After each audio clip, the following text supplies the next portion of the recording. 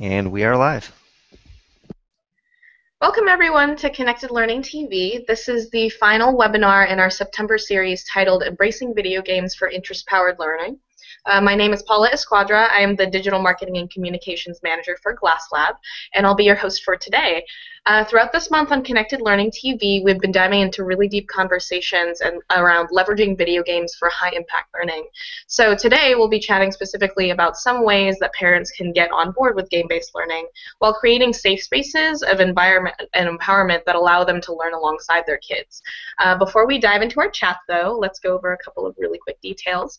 To those of you watching live right now, we welcome your comments and questions either via the Twitter hashtag #ConnectedLearning or via the Google Plus event page. We'll do our best to address your questions here in the Google Hangout. We'll also be chatting throughout the month in the Connected Learning Google Plus community and using the same Connected Learning hashtag on Google Plus. I'd like to give our guests a chance to briefly introduce themselves. Kurt Squire, would you like to start? Sure. I'm Kurt Squire. I'm a co-director of the Games Learning Society Center at the University of Wisconsin-Madison and a professor in education. Great to have you here. What interests you about game-based learning? I've been kind of working off and on in this for almost like 15, 20 years now. My main interest, I guess, has always been how if games are kind of one of my core, I guess, drives has been that if games are kind of the entertainment medium or how we think about interactive media on the computer, or one way or a primary way, then a lot of my work's been trying to understand, can you use those for learning, under what conditions can they be used best, and so on. That sounds great. MJ, would you like to go next? Sure. My name is Michael John, or MJ, as Paula calls me, and I'm the game director at GlassLab, where we make and enable games for learning. And I'm also the father of a 12-year-old girl who loves to play games. Very cool. Vivian, would you like to go next? Hello, I'm Vivian. I'm a Canadian expat living in Switzerland for the moment. I have 4 children between the ages of 10 and 18, 1 girl and 3 boys. And I'm an educator by profession. I teach in private international schools. And I just finished a graduate certificate looking at education technology integration in the classroom, and then also halfway through a Master's of Science looking at that same thing, and I run an after-school coding club, so I'm happy to be here. Oh, cool. Very cool. And we have one more guest speaker named Constance. She's the professor of education and game-based learning at the University of Wisconsin-Madison. So if she has a chance to join in a bit, then we'll give her some time to give her an intro. So without further ado, let's dive in. So what has been traditionally considered as powerful learning experiences in the past? Anything from making posters to models, like the STATES project, and how have learning opportunities kind of evolved in the digital era?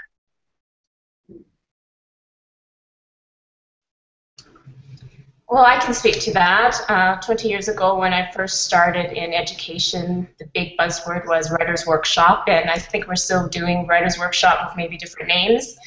And at that time, it was really considered authentic learning because kids could write their own stories, and I loved letting my kids write whatever they wanted to write about, science fiction, mystery, whatever, because I'm a writer and I am excited about writing, and I love seeing them being excited about writing. And at that time, we would publish our stories by using nice colored pens on colored paper and slipping in a binder. And then we would love that binder. We would all read it and pass it around, and that was considered pretty amazing back then and quite radical. And now, 20 years later, we still have Writer's Workshop, but now things are different. Kids are publishing to ebooks and selling them through iTunes, raising money for charity, and becoming really real authors because they have the entire world, global audience for their work. So that's a big change, and all due to technology. Yeah. So if you look back, kind of the first, there's a couple of things. Like, I guess all of history, it's, everything is kind of the same, but also everything's different. It's continuity and change. I think the continuity kinds of things you see going back to like even the 70s and a lot of the game-based stuff coming out of then is that games seem to work most powerfully when they are integrated in an overall kind of learning system, when they work along with other media They're very good at raising interest in a topic. And assessing the kind of learning that's happening through games is kind of a perennial challenge. Those things are all kind of the same, I think. I think some of the things that have changed is that we now have learning materials, particularly games, that are really designed to be tied to standards and work in classrooms and do things like push the boundaries of assessment in ways that we did not have 20 years ago. So I think those are all kind of new themes. And I think hopefully something we'll talk about too is that this will always continue to evolve. So I think that as a generation of kids that grows up like playing Minecraft starts building learning games, they're going to be amazing. So I have kind of a fun story I was thinking about while you guys were talking. So I don't know, last spring my daughter was doing a report. She had to do the classic school report, and it kind of, the way she chose to do it, which she had a little bit of help from her dad, kind of encapsulates all this stuff, which is, first of all, she chose to do a report on important women in the history of computing. So it was Ada Lovelace and Grace Hopper and these kind of pretty remarkable characters. And then she chose to present that through an RPG, where the player would wander through a space and meet these characters, and they would say a little bit about their lives and what they did around computing. And she built this with a piece of software called RPG Maker, and I had no idea how to use it, and so she used YouTube tutorials to teach herself how to use it, which is this sort of like whole picture of how kids can learn using these modern digital tools. That's just so different and new, but completely natural to kids. That is phenomenal. I didn't know that. It's very exciting. So you've all brought up the idea of like an authentic learning experience and how that has shifted over time, but that game-based learning has always kind of been in the continuum of curriculum and activities and things like that. So how would you characterize the view of using video games for learning from a parent's perspective? And has there been a positive shift in the past few years, or is there still a lot of work that has to be done to kind of create an understanding with it? I've seen a huge shift. I mean, among parents and kind of colleagues. I mean, when I started this, I was told it would kind of be the death of my career, even like 12 years ago. Like, oh, you can't go into games and learning. You know, we all know that those are just the violent things, and that's really changed. I think you could always find pockets of people that were open to it. I mean, SimCity's been used off and on for a long time, or Oregon Trail, mostly as kind of in the back of the classroom kind of concerns. But there's always been this, or there had been I think a very strong concern that, and this I should say globally, I think it's very different. We still hear a lot of concerns out of East Asia about kind of play being, I've heard, I should say. Out of play being perhaps antithetical to work or not as serious, or video games being one of the things that's wrong with society.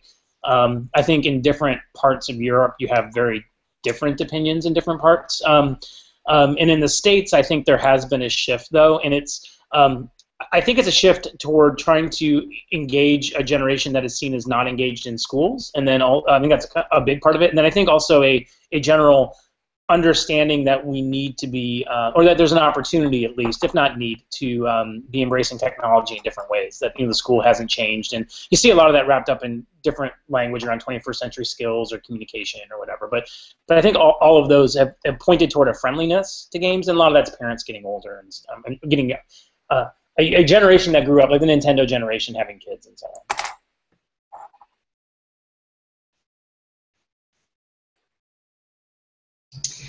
Well, I believe that games have been embraced by teachers since the very beginning. I don't know of any teacher that doesn't want to make her classroom or his classroom fun and engaging, and we've been using games.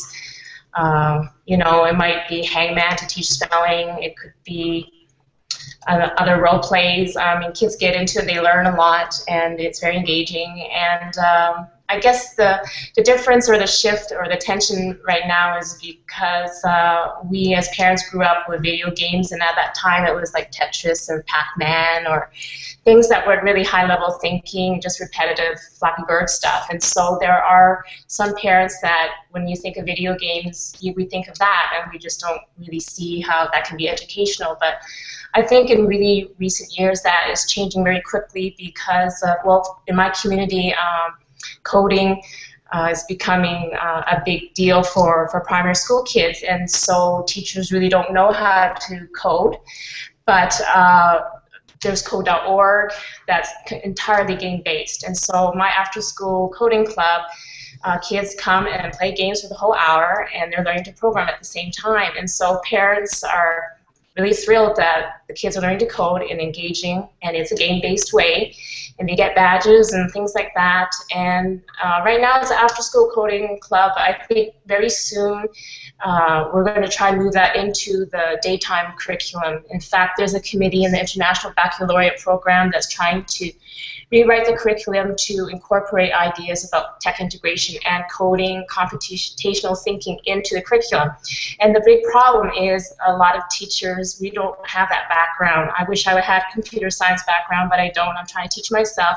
So right now there's that tension that we see the value, but we don't know how to deliver it correctly. And like you said, in another generation, when these kids grow up, they'll be amazing, different teachers than ourselves. But because of things like code.org and Scratch programming, parents are starting to realize that game-based learning, video games on a screen, can be very effective, very engaging, and worthwhile learning experiences. It's something that's kind of interesting to me, following on what Kurt was saying, that there is a change, and some of that change is generational. So you do have the Nintendo generation being parents, and just this kind of core level of comfort with video games and what they really are and can be. There's also kind of another wave happening that I'm seeing with like college-age kids. I'll call them kids. Where I was teaching at a university and talking to those kids about educational games. And they have actually a really positive view of it. They're like, oh, that was one of the best things I did in school, was a couple of the games that a lot of times we view as they weren't very good games, but they're still thought of fondly. And so when I sort of look forward, into that cohort of the population going into the workforce and becoming parents themselves, I think that we're going to see even stronger kind of enthusiasm toward games-based learning. Cool. And I'd love to backtrack for a moment on Vivian's experiences. So you've mentioned the coding club, different changes in curriculum. Given your child's participation in a collaborative Minecraft group earlier this summer, what were some of the skills that you saw them developing, and what did they enjoy most? Well, my two boys had quite a lot of experience with Minecraft before. They started the Minecraft camp with Pursuitery, but they did grow a lot through that experience because the server was brand new, and so all of a sudden they were sort of gained some leadership skills because they knew what they were doing, more so than a lot of the newbies, and so they were helping new people that never really built on Minecraft, and they're also watching for briefers and reporting to me, and then I would sort of talk to Pursuitery. So those were leadership and responsibility roles that were new to them. Part of the Pursuitery program was they gave the kids certain challenges in Minecraft to try to meet, and that's different because usually Minecraft is very open play, just do whatever you want. If you want to abandon something halfway, you can. But Pursuitery, encouraged them to rise up and try some new challenges, and so they had to show evidence that they met those challenges, and that brought them into different areas of creating. Before, my boys have made music videos, and they also made videos about their Minecrafting, but then all of a sudden they decided to make a music video of themselves dancing in Minecraft. So that was a remix, and that was a way of them showing evidence of their learning, and by remixing different technology skills together. And I was really proud of one of my boys, 10-year-old. He decided to make an ad for Pursuitery's second session of Camp Minecraft. It just started in September. and we were trying to, get people to join it. And he just on his own made an advertisement trailer and said, well, let's put that on to advertise. And I was really proud because for Pursuitery, and grateful to them because they put it on their front page to advertise for their program. So yeah, my boys did learn a lot. They got some leadership skills, and they also saw the program more through a teacher's eye, a point of view, because me being a teacher, I was helping them with challenges and encouraging them to help the newbies. And then they sort of saw it as from a teacher's point of view, that sometimes it's beneficial to start a project and try to finish it for the badge.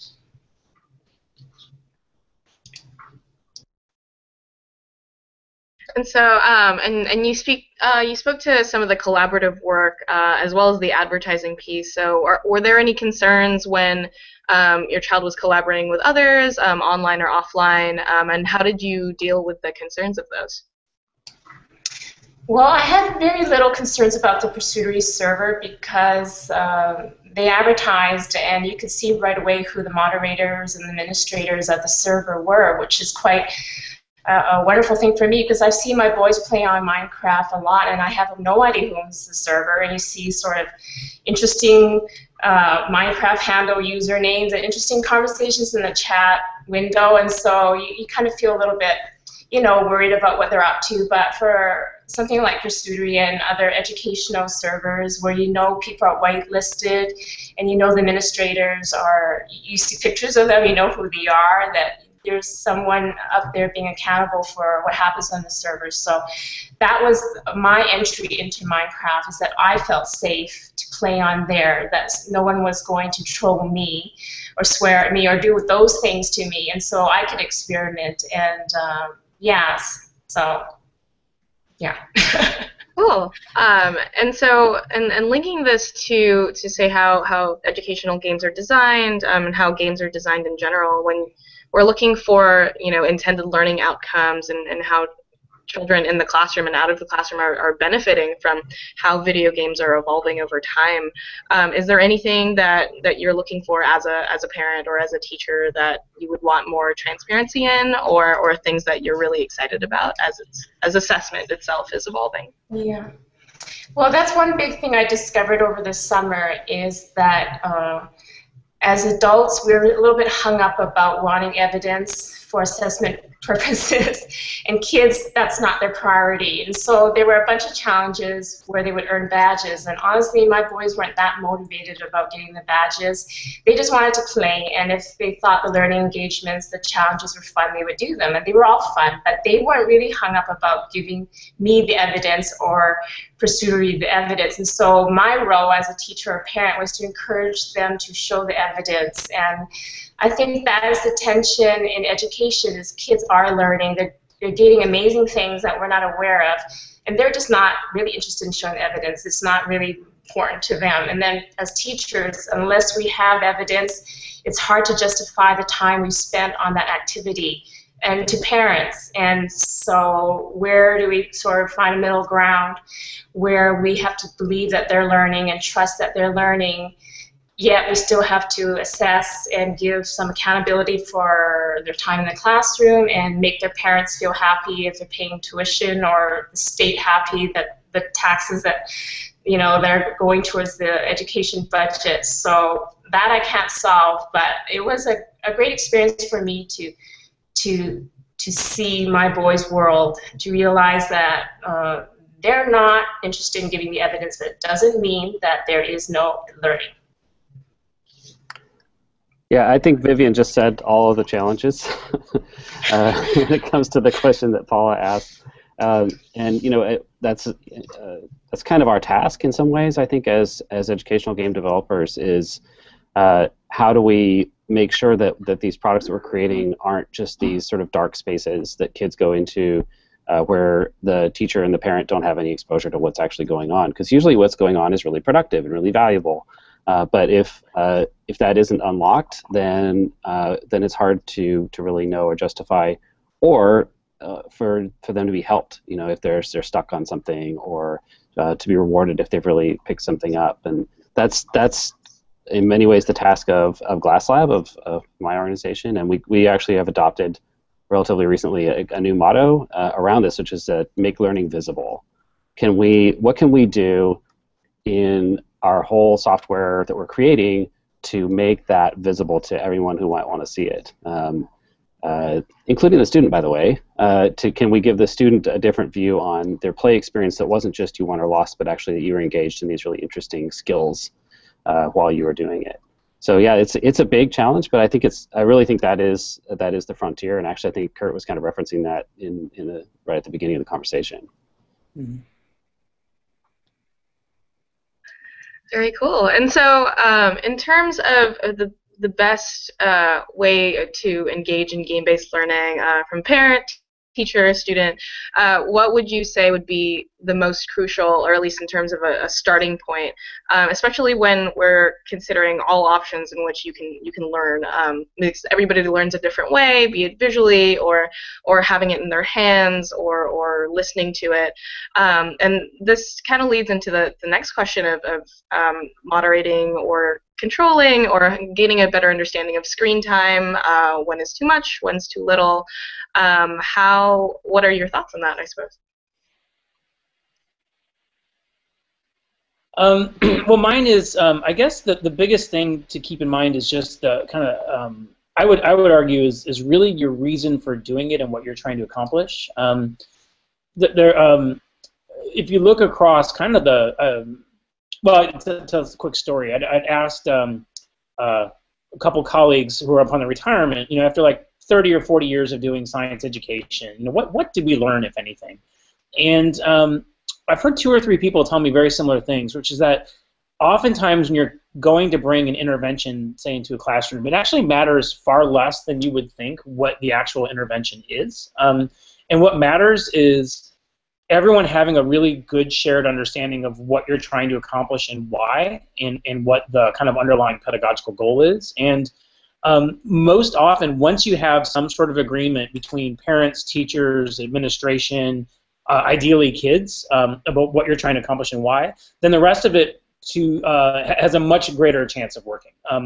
And so I think that would be kind of my biggest thing, is try to understand what is the core challenge that you're trying to address, both in terms of students' needs and then pedagogically, and then a lot of it hopefully will fall out from there. It's a very non-trivial task too, by the way. Try to get everyone kind of on the same page for what you're trying to do. As a part of that, which I guess is kind of a related thing, is that this one I think is a little more open to future changing, but historically it's really mattered a lot when you use games, how you introduce it and what you do around it. Now that could change as new games come out, and as we develop games that include more and more social context in them and more discussion in the gameplay as a context of play. So that could change, but that would be the other thing, is just thinking about what is the overall encompassing kind of activity that they're doing, and how does that fit into different curricular hooks? I think that's really interesting, Kurt. And it reminds me of when we were doing some early play testing with kids on our modification of SimCity. And at the beginning, we bring them in and say, hey kids, here's SimCity. And then they would play it and they would give us feedback. And then we would say, with a second group of kids, here's a version of SimCity you're going to play in school. Oh. And the kids' expectations of the experience changed entirely. And actually, they would get angry if they felt it wasn't teaching them enough. When we said the latter case, like I'm not sure what this is teaching me. I'm not sure if I really got enough out of it. Wow. It was really amazing to see this really very, very thoughtful educational critique from the kids, because they understood the context and they had an expectation of learning out of that. It was really interesting. Huh. How did they define like what they were and weren't learning? This is super curious stuff. Oh well, part of it was some of the things we actually decided not to do. So we had them do some tasks that were around mathematics, and they were sort of, I think that this is kind of a stretch to teach me math, but and then they would sort of go, but I think I learned something really interesting here about how pollution works, and I'd like to tell you about that now, and so it was great, and they totally engaged it as a school tool, and thought of it in those terms.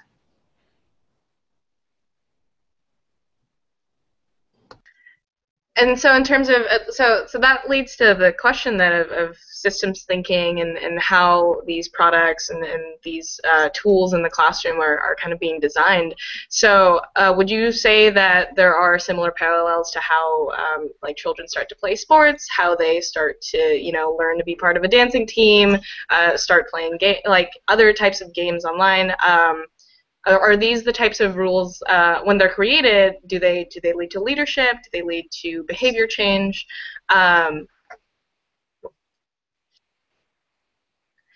Vivian, what would you think?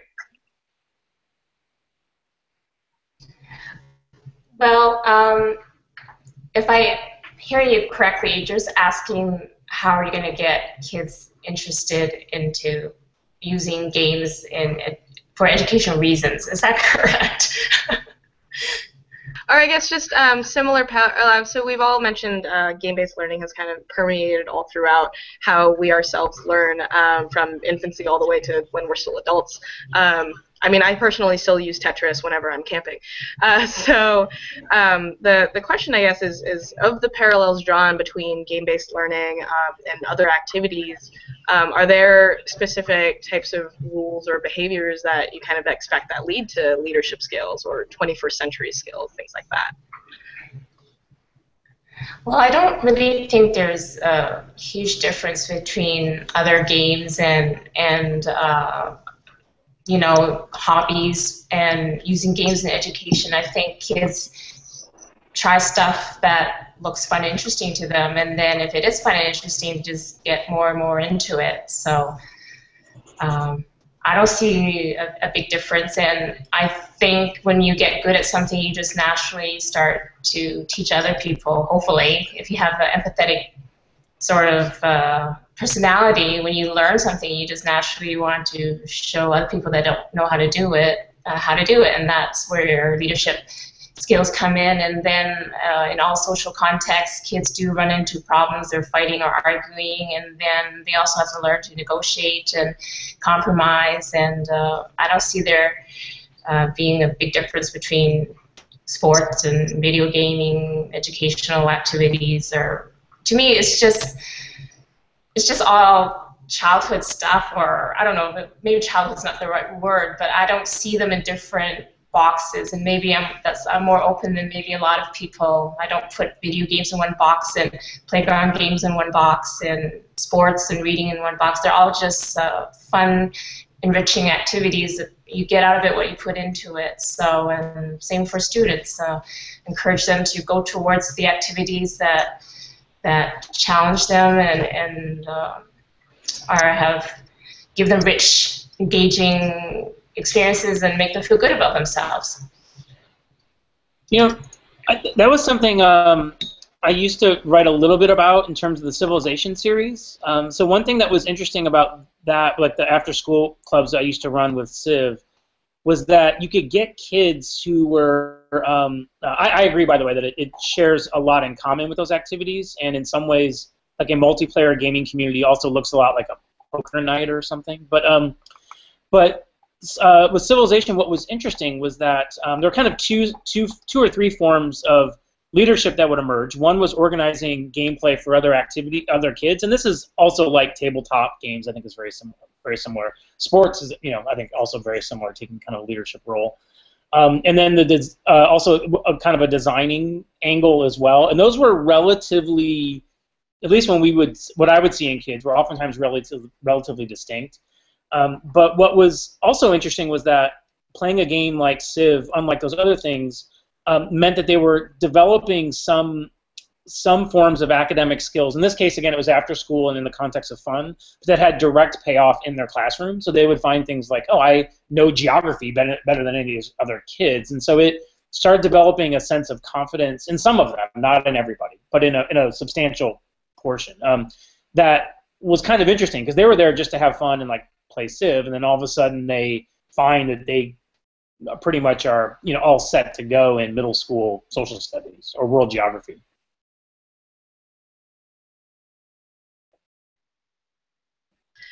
And so you've mentioned that as they go through Civ and as they're exploring these different leadership opportunities and actually self-organizing, do you have any thoughts on how that'll evolve as video games evolve?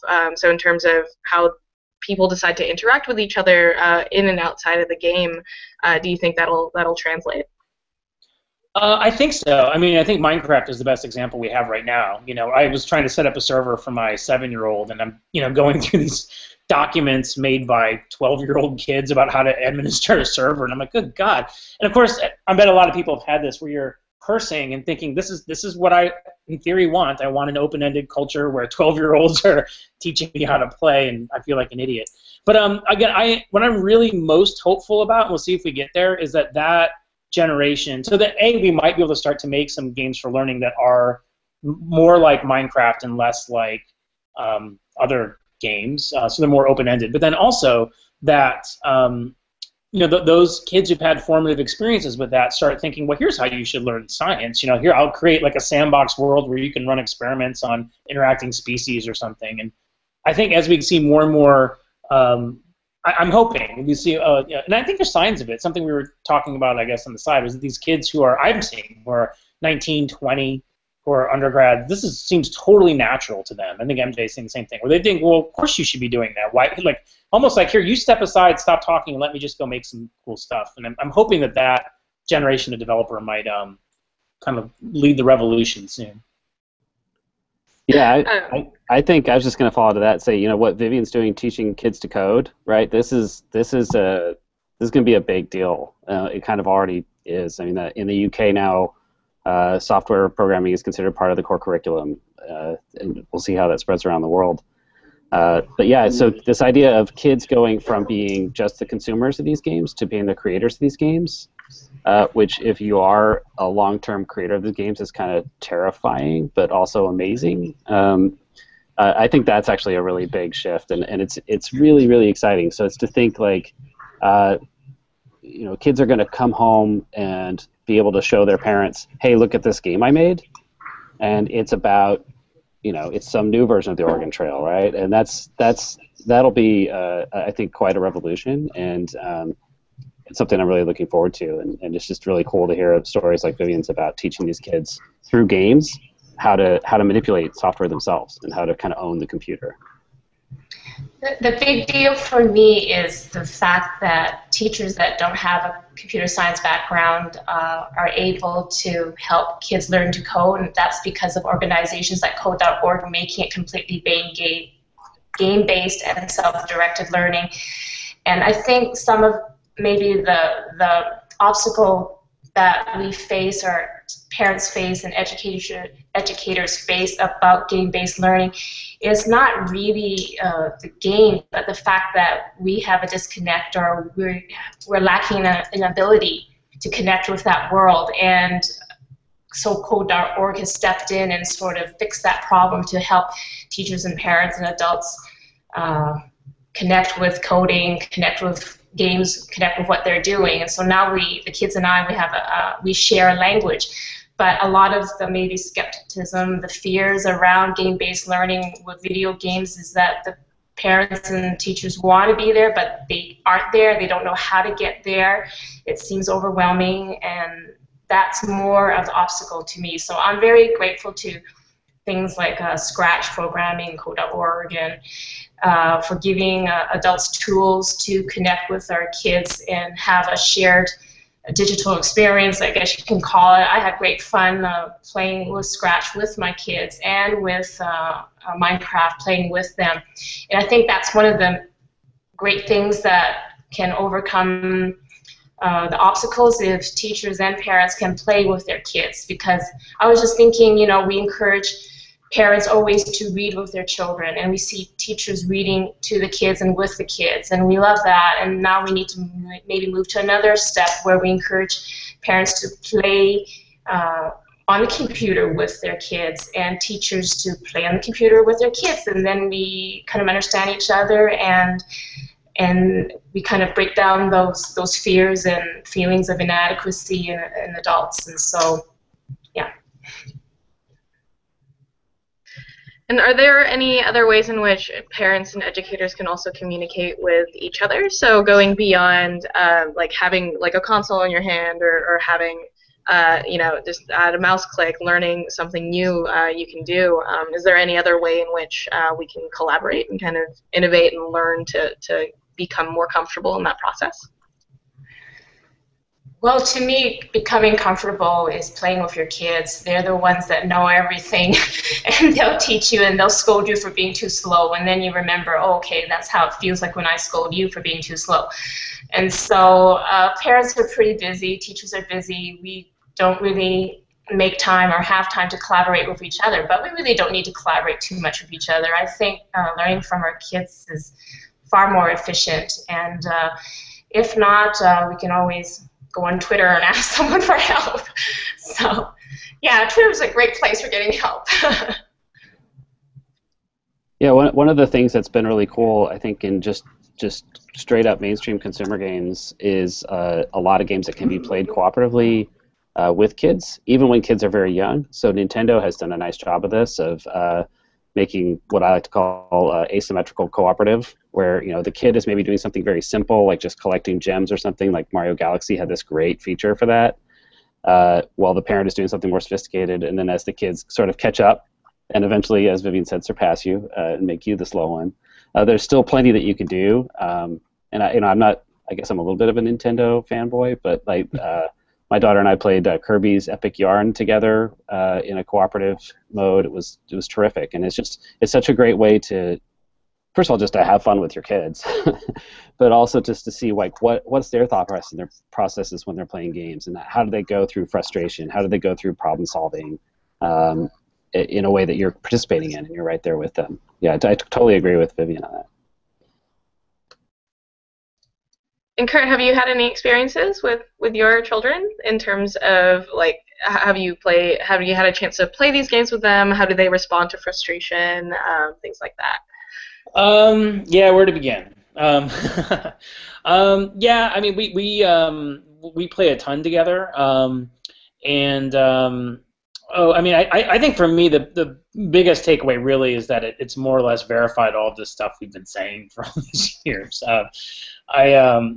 Just in terms of the value of co-play. So one thing we know from cognitive science in general is that being engaged in a joint activity with someone who's more able, where you both share a common sense of purpose and understanding of the task, and you're engaged in the same thing so you can talk about it together with the adult using hopefully more sophisticated language, is like one of the best things for learning.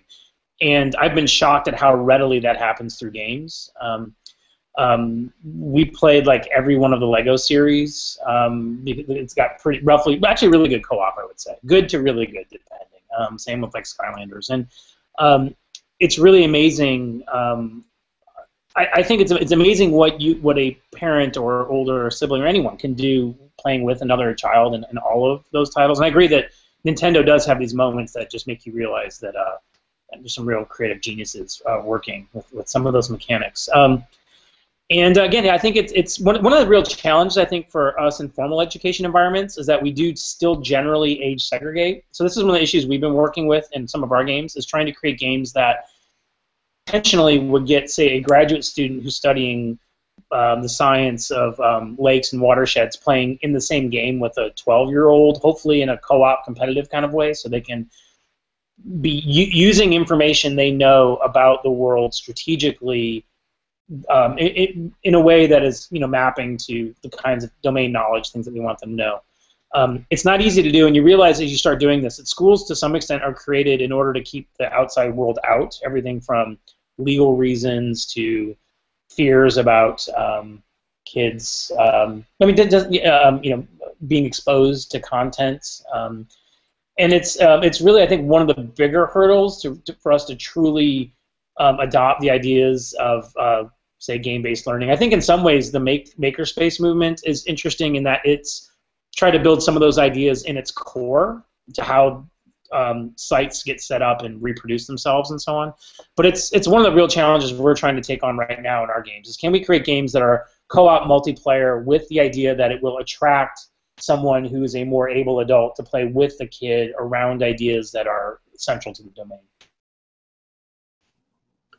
Yeah, that's a cool problem. Kurt, as you were talking, I was thinking about, there's all these other learning experiences that we as parents engage in with our kids. So maybe I take my kid to the California Academy of Sciences or something, and we wander around the museum, and then I would never just sort of walk out the door and go, huh, right? Like we're gonna talk about it. We're gonna say, what did you think about the alligator? What did you think about that butterfly ecosystem or whatever it was that we saw?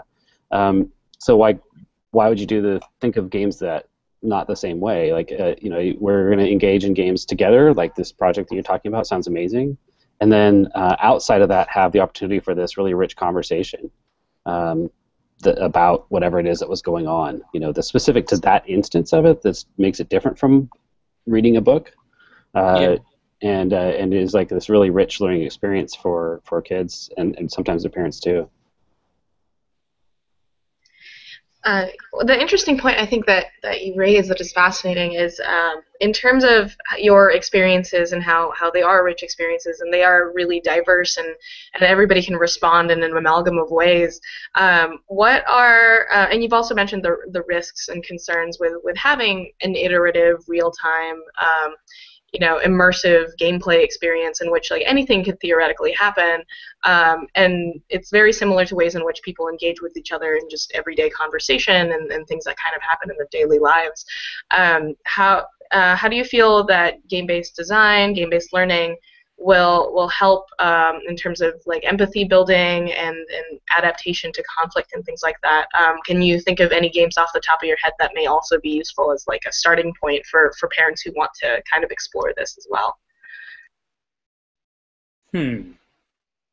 Was that to me or is that This is to everybody. That sounds like Vivian's Minecraft experience a lot. Yeah, I mean, I think you are starting to see some games that try to do that specifically. We've built 2 out of our lab that try to do some of that, but I think it's one of the kinds of things that games can do just by the virtue of being games, And I think Minecraft's a great example, actually. But again, it really depends, I think, then on how do you kind of seed and construct that community so that you get the right kinds of, or the kinds of social interactions and things that are you ultimately desire, because we all know the other direction that game groups can go.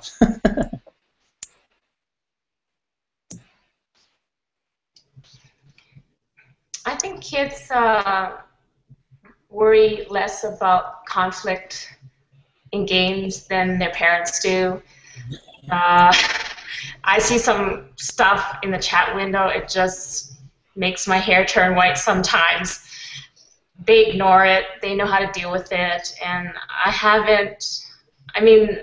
parents fear, trolls and bullying, but honestly, I don't think I've ever heard of a child that's been bullied through an online game, like maybe through Facebook or Twitter, but not on an online game situation. And I think kids, at least my kids they have a thick skin, and they just, a lot of stuff they say to each other they forget about, or they ignore a lot of stuff. And the conflict, I don't see them feeling as conflicted about it as parents and teachers are.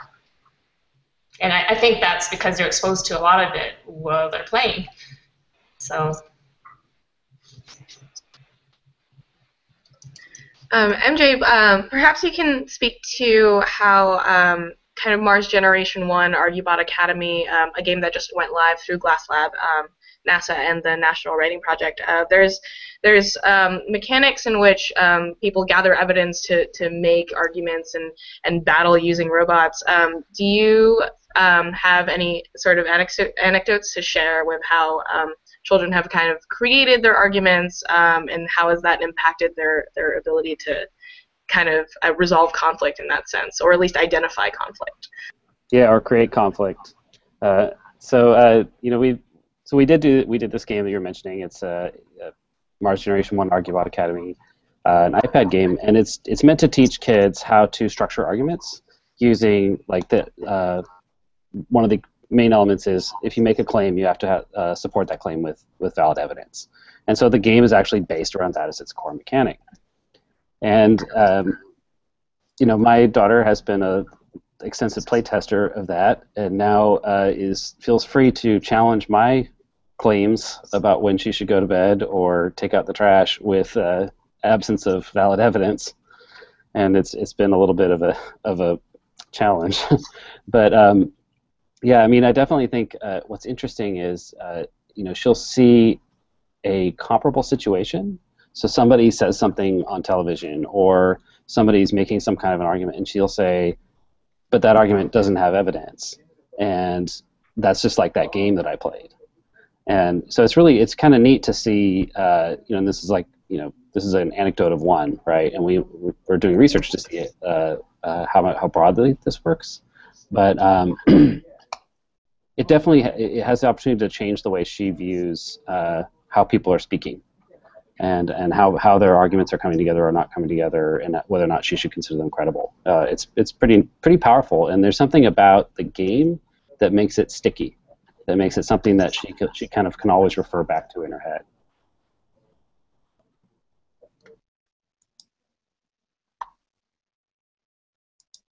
And Kurt, do you have any experiences in terms of so you mentioned that there's a lot of experiences now in which they're kind of becoming the master, and you setting up a server and having to follow very interesting direct instructions from a 12-year-old.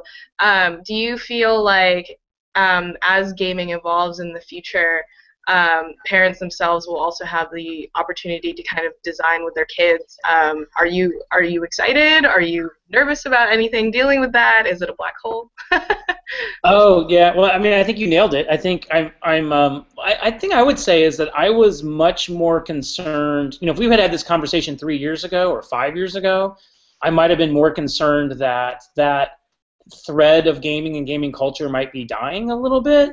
I think particularly as say games have gone from the PC to the console, and modding, and even things like like tabletop games. I would have said this, but hang with me for a second. Like things like tabletop games. Or I was a big mudder. One of my experiences, some of you may have heard me talk about, was when I would mud as a teacher with my kids, like in the early '90s, and the kids designed a couple of kids designed an area. One of them turned it in for his classwork, and he had turned in, like, as a fifth grader, like 65 pages of an area he designed, and the other kids were playing it.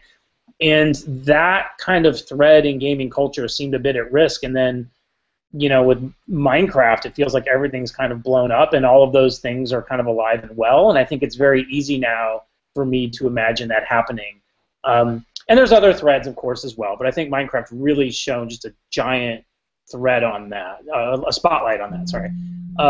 But yeah, I mean, I think that things like Kodu, GameStar Mechanic, there are other games that are meant to be games where you create games that are great, but I think hopefully you're going to see more of that open-ended gaming, and tools for creating mods or modding games on whichever platform continue to thrive. So I'm personally really encouraged, and I think back to some earlier comments that maybe others have made, is that I think that it does also remind you that we design games for our kids all of the time. When you're playing tag or you're playing basketball with your kid, and you say, all right, well, I'm going to only shoot left-handed, and you try to design an entertaining experience. So I think it is also just a core thread of human experience. But I do think tools are going that way in a very positive way. And so we are 8 minutes from the top of the hour, so I want to provide the opportunity for anybody else who's still listening and interested in actually asking a question or providing commentary on everything that's been said so far. Please feel free to send out your message through the hashtag #ConnectedLearning or through our Google Plus community. And so as an interesting closing thought perhaps is what can parents of students see or need to see or hear in order to accept video games as something that's more than a form of entertainment and another resource or tool for engagement and for learning? I'm just going to make it really simple. I think people need to hear, come and play with me this game. Spend an hour with them, and they'll be convinced. Try Minecraft. When I'm on Minecraft, it's pretty pathetic, but I see my kids using perimeter and length and area and spatial skills, and they just bang, bang, bang, bang, bang, and they just can turn shapes like crazy. And yep, spend an hour, come and play with me this game, Minecraft or Scratch programming or Code.org or some of the peace simulation conflict games. Spend an hour with me and you'll be convinced.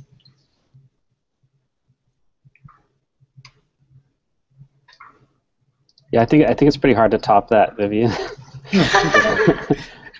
Play with your kids, and then the other thing is, just sort of expand on that is, so in so many ways, games like learning games are an opportunity for conversation.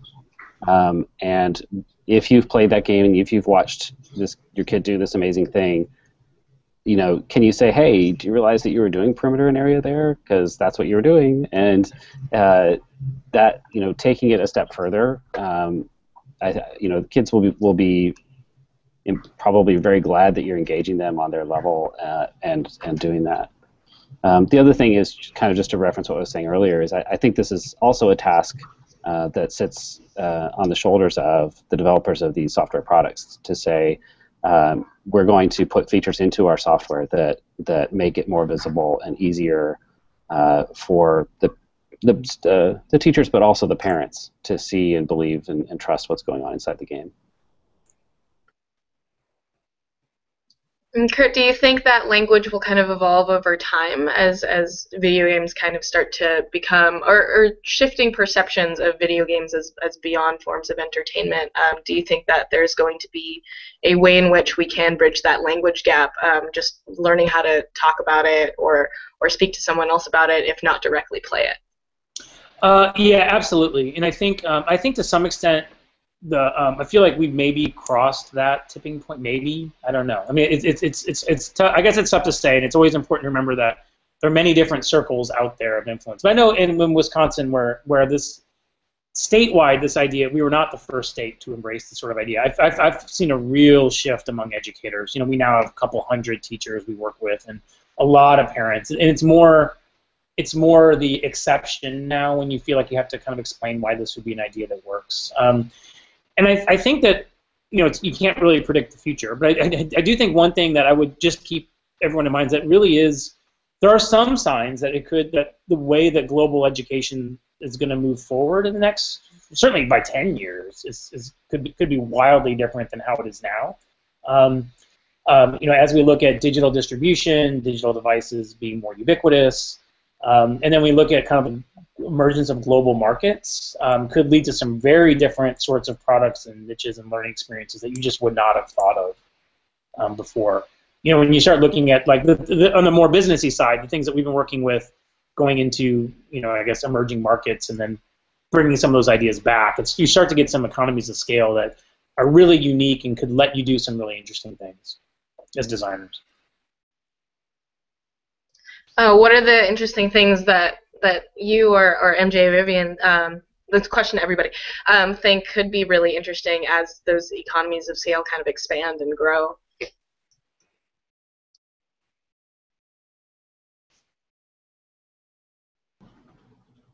Yeah, Kurt, what are you seeing overseas that we should know about? Are there any trends that are emerging? Well, let's just say I would just say that as that global market, as we start to look at things that look like a global market, kind of some of the things that we're seeing are that